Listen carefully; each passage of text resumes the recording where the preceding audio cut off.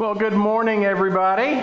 Good morning. Glad to be back after a whirlwind tour of London and Stratford and Munich and Oberammergau. It was a really nice trip. Kind of lonely. My wife decided she did not want to go across the ocean in an airplane. So I went by myself, and some of you that I'm friends with on Facebook, you saw some of the pictures and things. But really had a great time, and I want to thank the congregation for allowing me that time to go away, to experience some great things. The play in Oberammergau is absolutely powerful. It is performed all in German. Do I speak German? Nein. I do not speak German, but the nice thing is that they publish the text of the play in different languages. So they have an English textbook, a French textbook, and so forth. I was going to bring the French textbook home to get Josh to start practicing for French 3, but decided not to. But the Passion Play is produced once every 10 years. And so that means that it was supposed to be in 2020. They moved it for COVID. It's 2022. The next one will be in 2030, and I'm seriously considering putting together something where maybe some of us can head over and check out the Passion Play. Just an incredibly powerful performance, incredibly powerful music, and I just sat there. I was just in awe of the story of the town, the story of Jesus' passion and resurrection. But again, I want to thank you. I want to thank Pastor Ray for being here last week and delivering the message. And again, just thank you, and think about 2030. Some of us might fly over to Germany, maybe even Wendy. I don't know.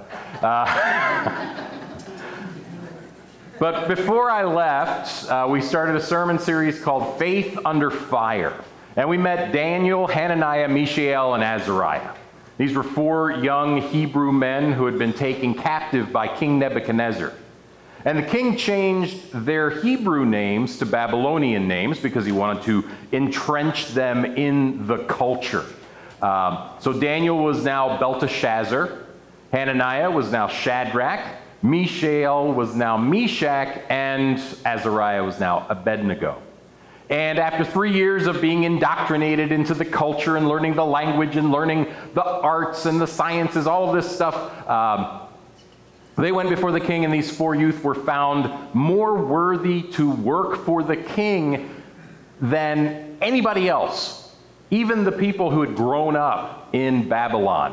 In fact, Nebuchadnezzar said that they were 10 times better than all the wise men in his whole kingdom. So these boys, these young men, found favor with the king. And 2 weeks ago, we saw that Daniel, or Belteshazzar, saved the lives of all the wise men in Babylon because God gave him the ability to interpret a dream that the king had had. And he told him not only the interpretation, he actually told him what the dream itself, oh, thank you. What the dream itself was. And God had given him that ability, and God was glorified through Daniel to King Nebuchadnezzar. And if you were here, you remember Daniel's words to the king. In Daniel 2, chapter 2, verses 27 and 28, Daniel answered the king and said, "No wise men, enchanters, magicians, or astrologers can show to the king the mystery that the king has been asked, but there is a God in heaven who reveals mysteries, and he has made known to King Nebuchadnezzar what will be in the latter days." And what Daniel is saying here is basically the same thing that Jesus told his disciples in Luke chapter 18, verse 27. But he said, what is impossible with man is possible with God. And Daniel told the king that it's God's wisdom, and that God's wisdom isn't something that Daniel deserved. It wasn't something that he earned. It wasn't even something that he learned. This was wisdom that came directly from God into Daniel's mind, and when he was able to basically testify before the king of God's great power to do the impossible.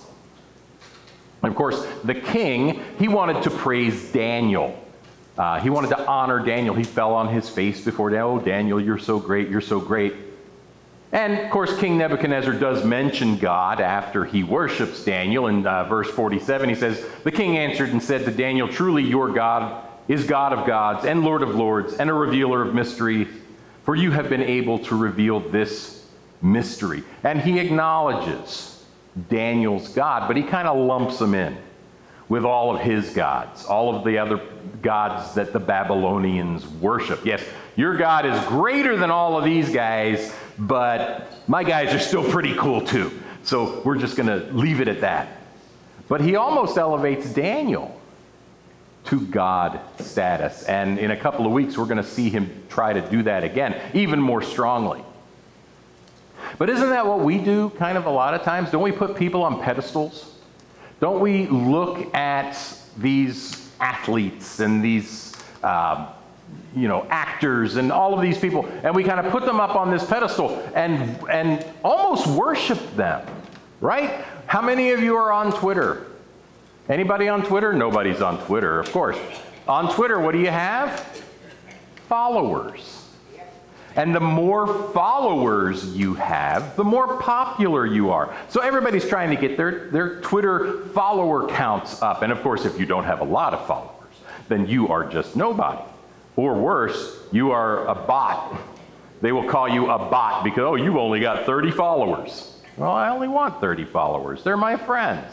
But no, we look to these people and we kind of worship them. Sports figures over the past several years, the family and I have gone to some Ravens games. Anybody been to a Ravens game? All right. So you go to a Ravens game, you're going to see as you walk up to the stadium, you're going to see these two guys. I don't know if you can see them really clearly here, but over on this side is Johnny Unitas. He's a quarterback for the Baltimore Colts. Over his 18-year career, he threw for 40,000 yards, 290 touchdowns, led the Colts to 3 NFL championships and a victory in the 1971 Super Bowl.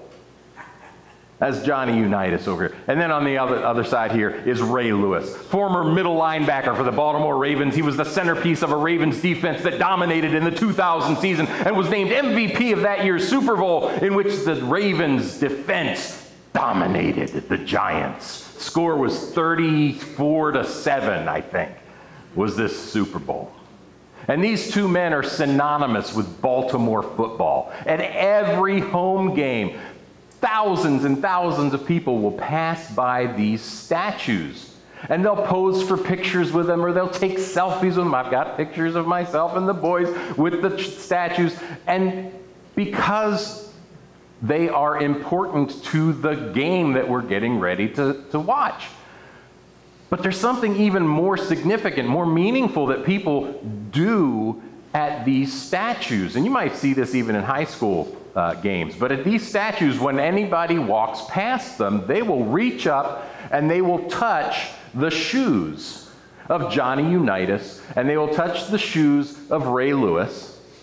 And you know why they do that, right? Who knows why they do that? They do it because it's supposed to bring good luck to the Ravens for that game. And most of the games that we've gone to, it looks like it's brought good luck. Some of the games we watch, well, no, it didn't bring good luck at all because they failed horribly. And this practice isn't limited to professional sports, high school teams. I don't know if you've ever been a high school like football player or, whatever, and you're in the locker room and everybody's getting revved up and they're chanting and doing everything. And right before they walk out, the exit to the locker room that goes out onto the field, there's usually this banner that goes across the top of the door. And what will you see all of the players do? They'll walk out, boom. And they'll actually get, lambasted if they don't. Tell you, if you walk out and you don't, boom, you just brought bad luck to your team. And these are the things that we do. And we place this meaning on these statues and these monuments. And of course, we have monuments to people all over the country.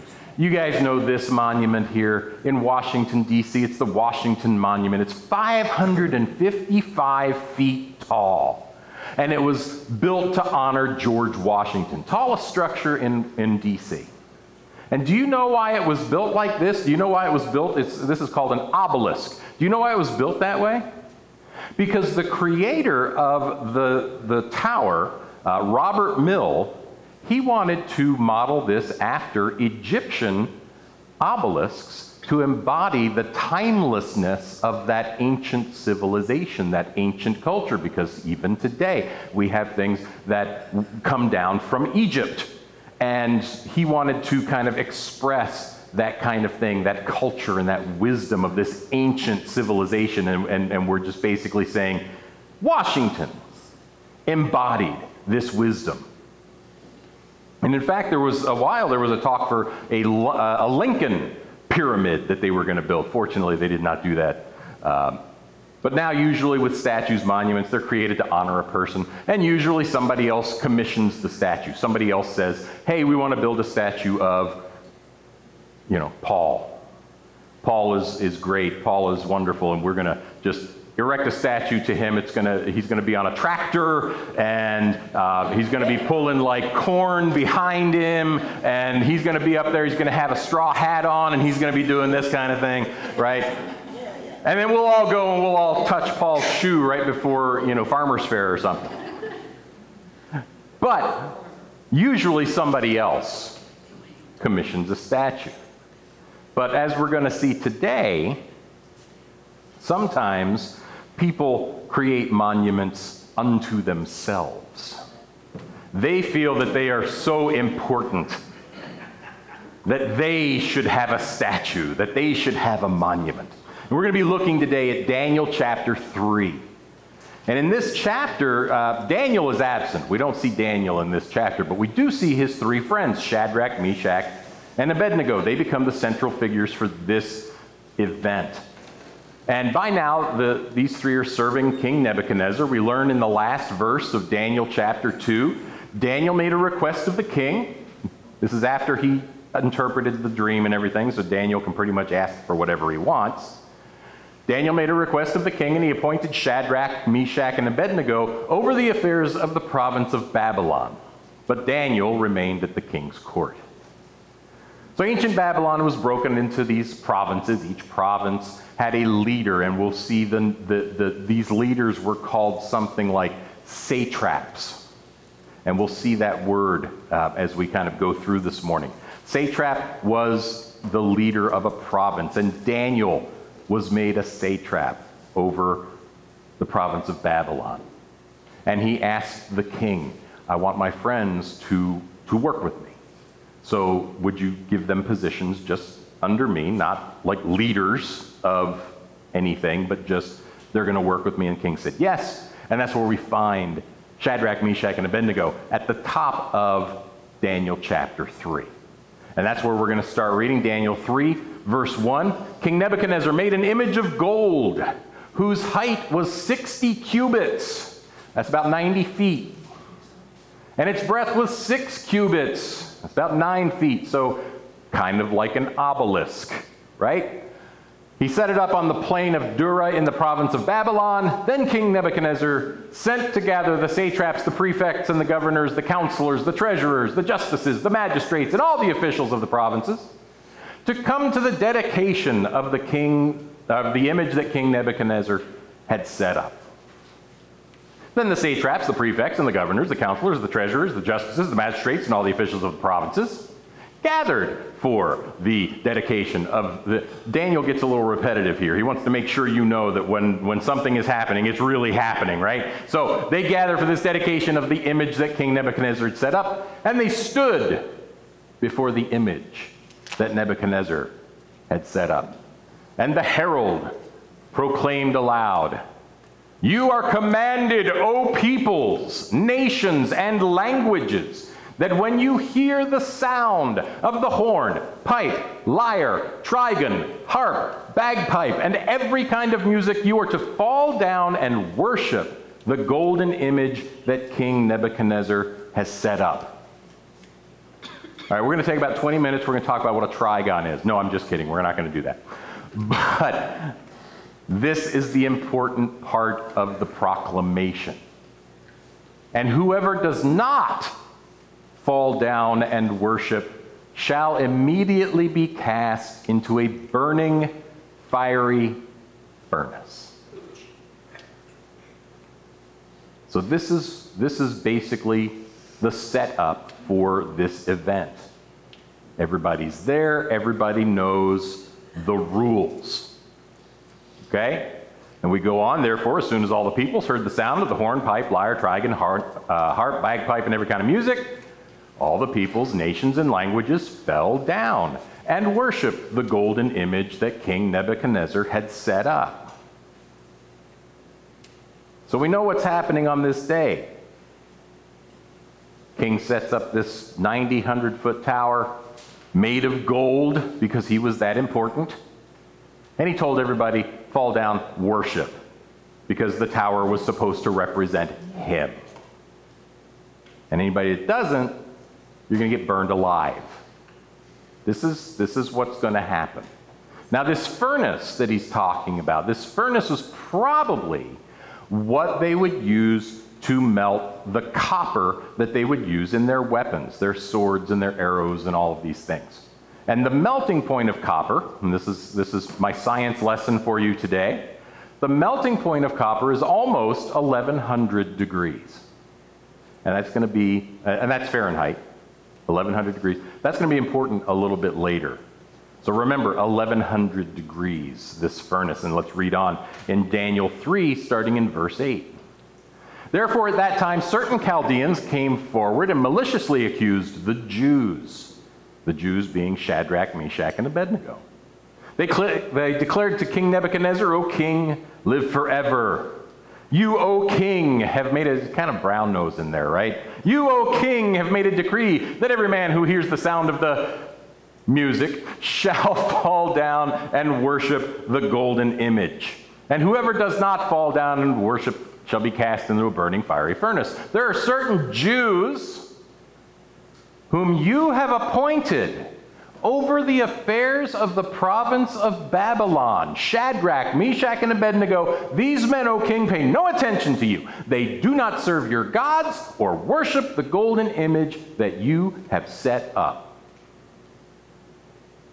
There are certain Jews whom you have appointed. Basically what they're saying is, King Nebuchadnezzar, you done screwed up. You put these Jews ahead of us Chaldeans. You put them in charge of things. We're not in charge of things. These guys are in charge of things. And these guys that you put in charge of things, they're not doing things the right way. We're out here, and we hear the music, and we're bowing down. Now, here's a question that I have, though.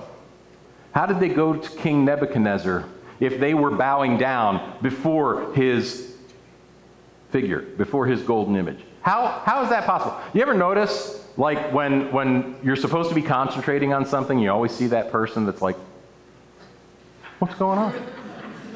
Right? You're supposed, anybody ever see that in school?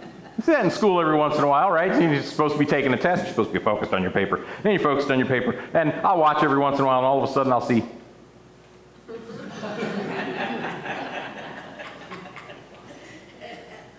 what'd you get for number 3? So these guys were supposed to be bowing down. They were supposed to have their heads here. They weren't.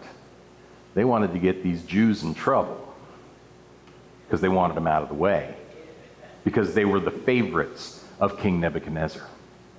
But they came to him, and they said, these guys that you said were 10 times better, they're not 10 times better. They're not 0 times better, because they're not doing what you told them to do. So the Chaldeans, the king's people, used to be the king's favorites. Now the Jews are the king's favorites, and they wanted to find a way to have them killed. Because that's the solution for everything. If we don't like what somebody's doing, let's kill them. And remember 2 weeks ago when we saw the king's anger management issues? Does anybody remember that? The king, in a furious anger, responded to the Chaldeans about his dream. Well, we see this same thing in verse 13 of Daniel chapter 3. Then Nebuchadnezzar, in furious rage, commanded that Shadrach, Meshach, and Abednego be brought. So they brought these men before the king. Nebuchadnezzar answered and said to them, "Is it true, O Shadrach, Meshach, and Abednego, that you do not serve my gods or worship the golden image that I have set up? Is it true?" And he's very respectful to them. "O Shadrach, Meshach, and Abednego." That's a sign of respect. That's a sign of liking these guys, right? And you remember, they said that if people didn't bow down, they would immediately be thrown into the burning fiery furnace. And here's King Nebuchadnezzar once again playing the favorite. Let me talk to you for a minute, guys. Maybe you didn't understand what was happening. I don't know. But what I'm hearing is that you didn't bow down. Okay? Supposed to bow down, you didn't bow down. And then he goes on, he says, "Now, if you are ready, when you hear the sound of the music, to fall down and worship the image that I have made, well and good." It's almost like Nebuchadnezzar is like trying to save his favorite guys, right? Like the teacher's pets. You want them to be the ones in class, right? And you don't want them to get in trouble. And he's trying to do this here. Look, I understand. Maybe you didn't get it. Are you ready? You ready to go out now? Are you ready to go out and not get in trouble and do what I told you to do?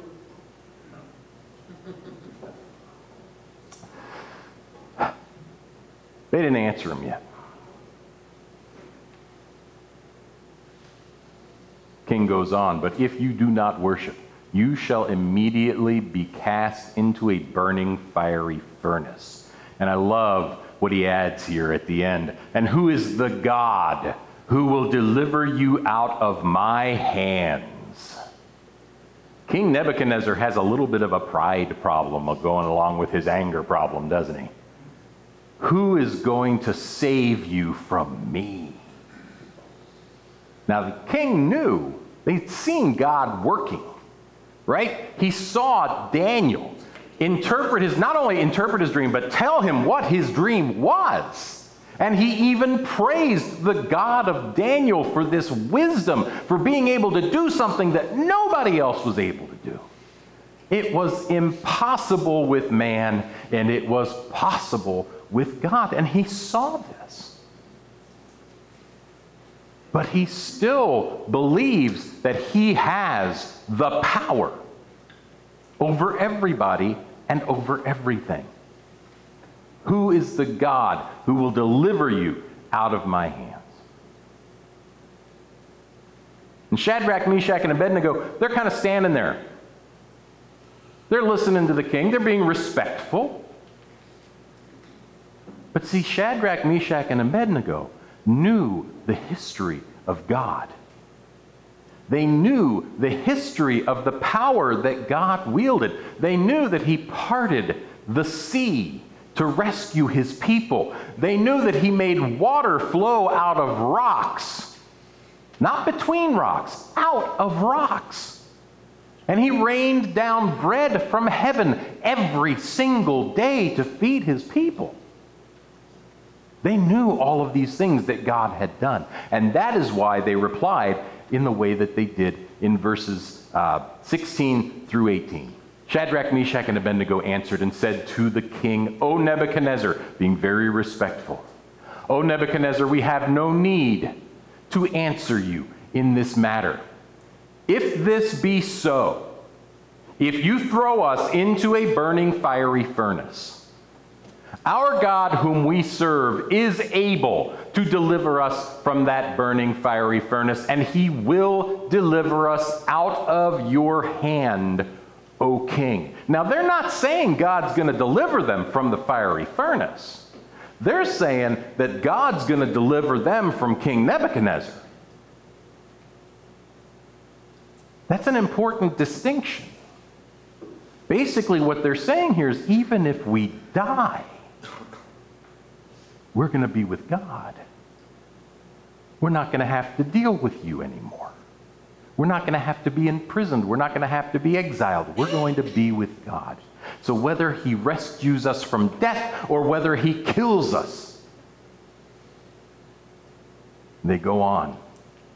But if not, be it known to you, O king, that we will not serve your gods or worship the golden image that you have set up.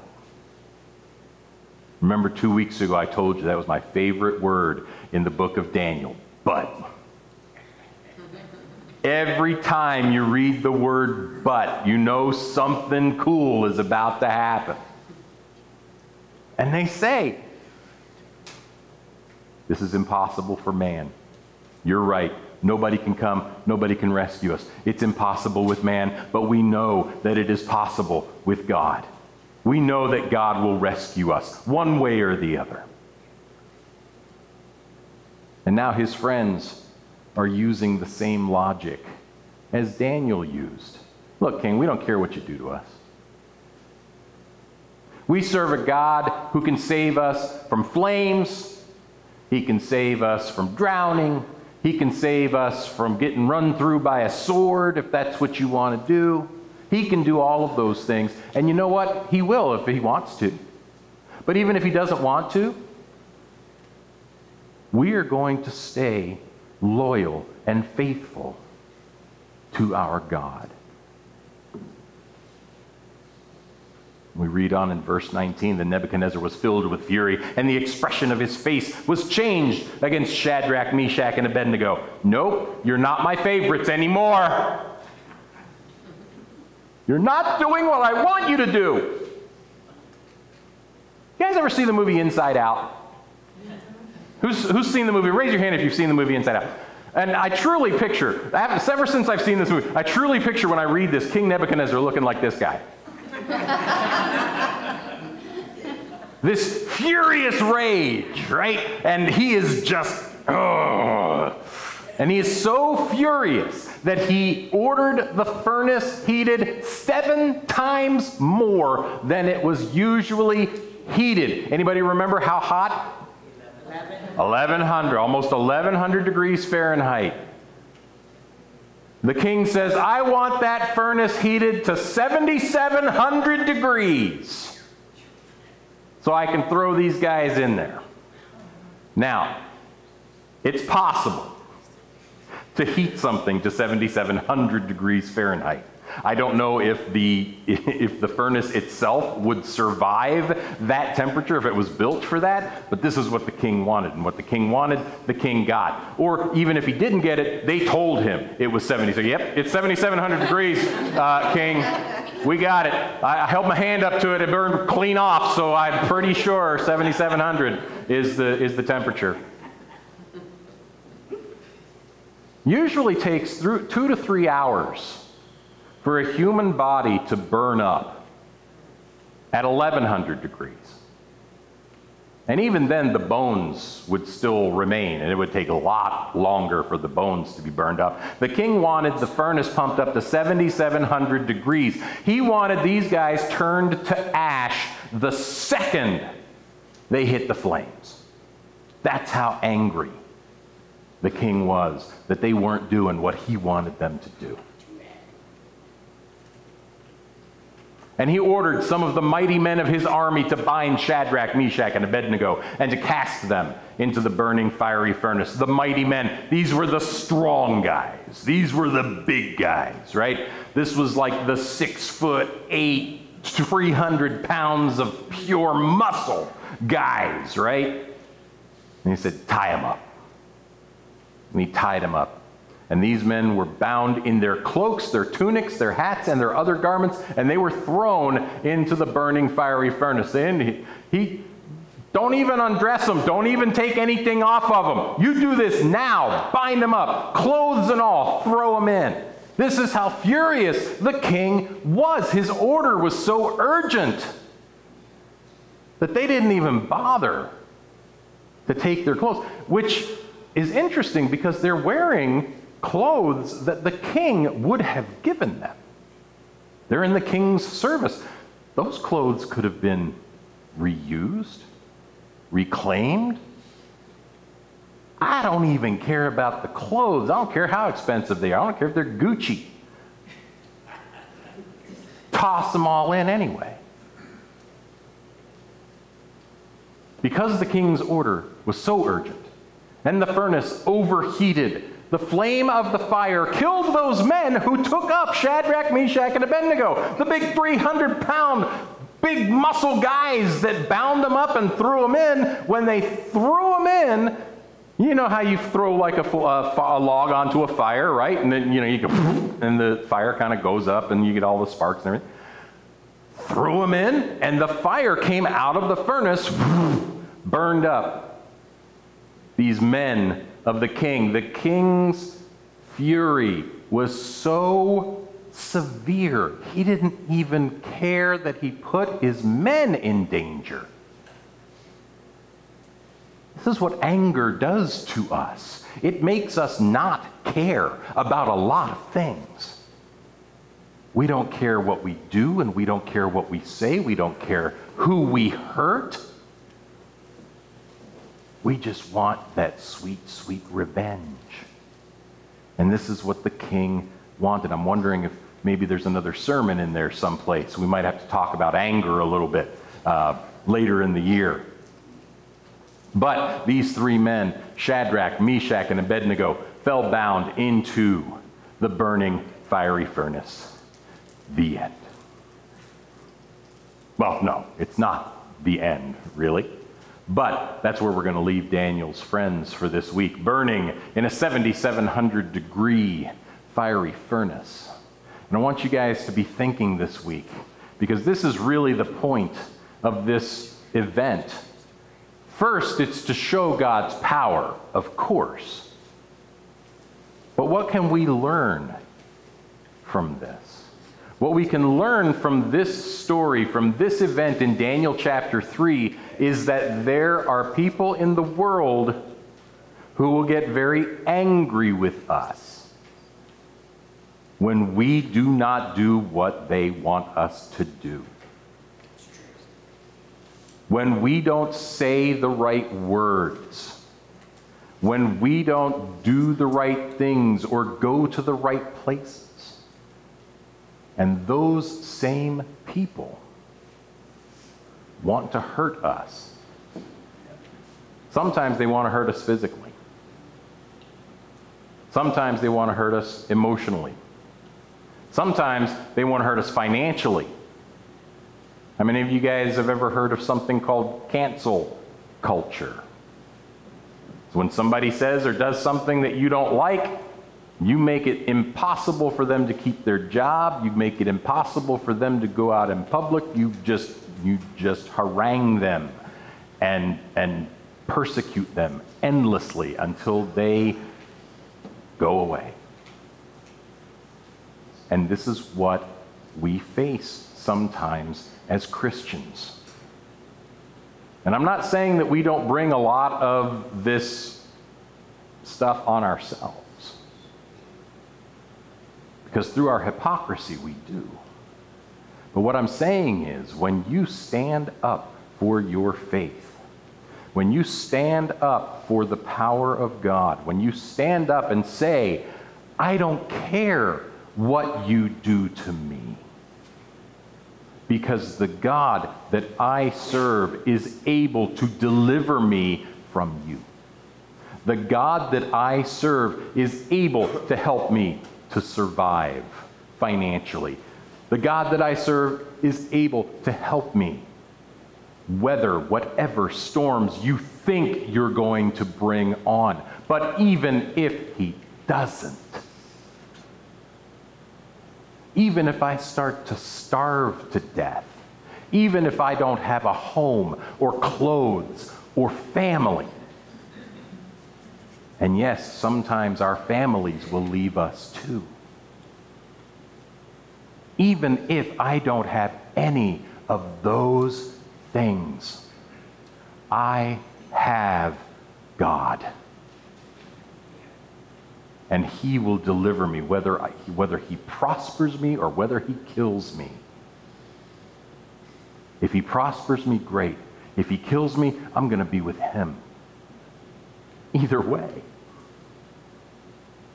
I win. And this is especially important for young people to hear. Middle school, high school, college. There are going to be a lot of people telling you that you can't do certain things or that you have to do other things that will go against your faith in God, that will cause you, if you do them or if you don't do them, to act in a way that is not pleasing to the Father. And it is so important that you know who God is. It's so important that you know the power that God has in your life. If you know that power, if you know what God can do, you don't have to worry about what other people do to you, what other people say about you, because God will be with you. This is what I want you to understand. Shadrach, Meshach, and Abednego, they were young adults. Maybe as young as 16, maybe as old as 22 or 23. Right around the age of high school and college. That's who we're looking at here. They knew the power of God. They knew God's history of rescuing his people time and time again. Rest easy. Rest assured that God is with you. And this is for the older people too. I know I've been talking to the younger people here, but this is for the older people too. Because y'all go to work, right? Y'all have jobs where people are wanting to tell you, no, you're not allowed to say that. No, you're not allowed to do that. We need to stand and not kneel before the world. We need to stand and we need to say, our God can rescue us. But even if he doesn't, he's going to rescue us, whether I live or whether I die. Would you pray with me? Heavenly Father, we thank you so much that you have revealed yourself in Scripture, that you have revealed your power, you have revealed your provision, your protection. But God, more than anything else, we thank you that you have revealed your love for us. We thank you that you have told us that you are not willing that any of us should perish, that any of us should see eternal death, but that you would have us experience eternal life through Jesus Christ, your Son. Father, we are finding it harder and harder to live in a world that would have us act in ways that are contrary to what you command us. And Father, we ask that you would give us the courage, that you would give us the strength, and that you would give us the wisdom to stand up, to not bow down before what the world wants us to worship, but to stand up and to worship you, to trust you, to believe that you will rescue us no matter what. Father, we thank you. We thank you for sending your Son to die for us so that we can have that faith. And we pray these things in Jesus' name. Amen.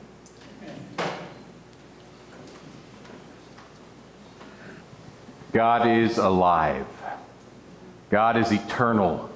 He is powerful. He is loving. He would have us love as we are loved. as we go out into the world this week, God wants us to show his love, to testify to what Jesus Christ has done for each of us. And most of the time, we don't even need to use words. We just need to look like Christ, because Christ looks so much different than what the world looks like. As you go out this week, look like Christ. God bless you.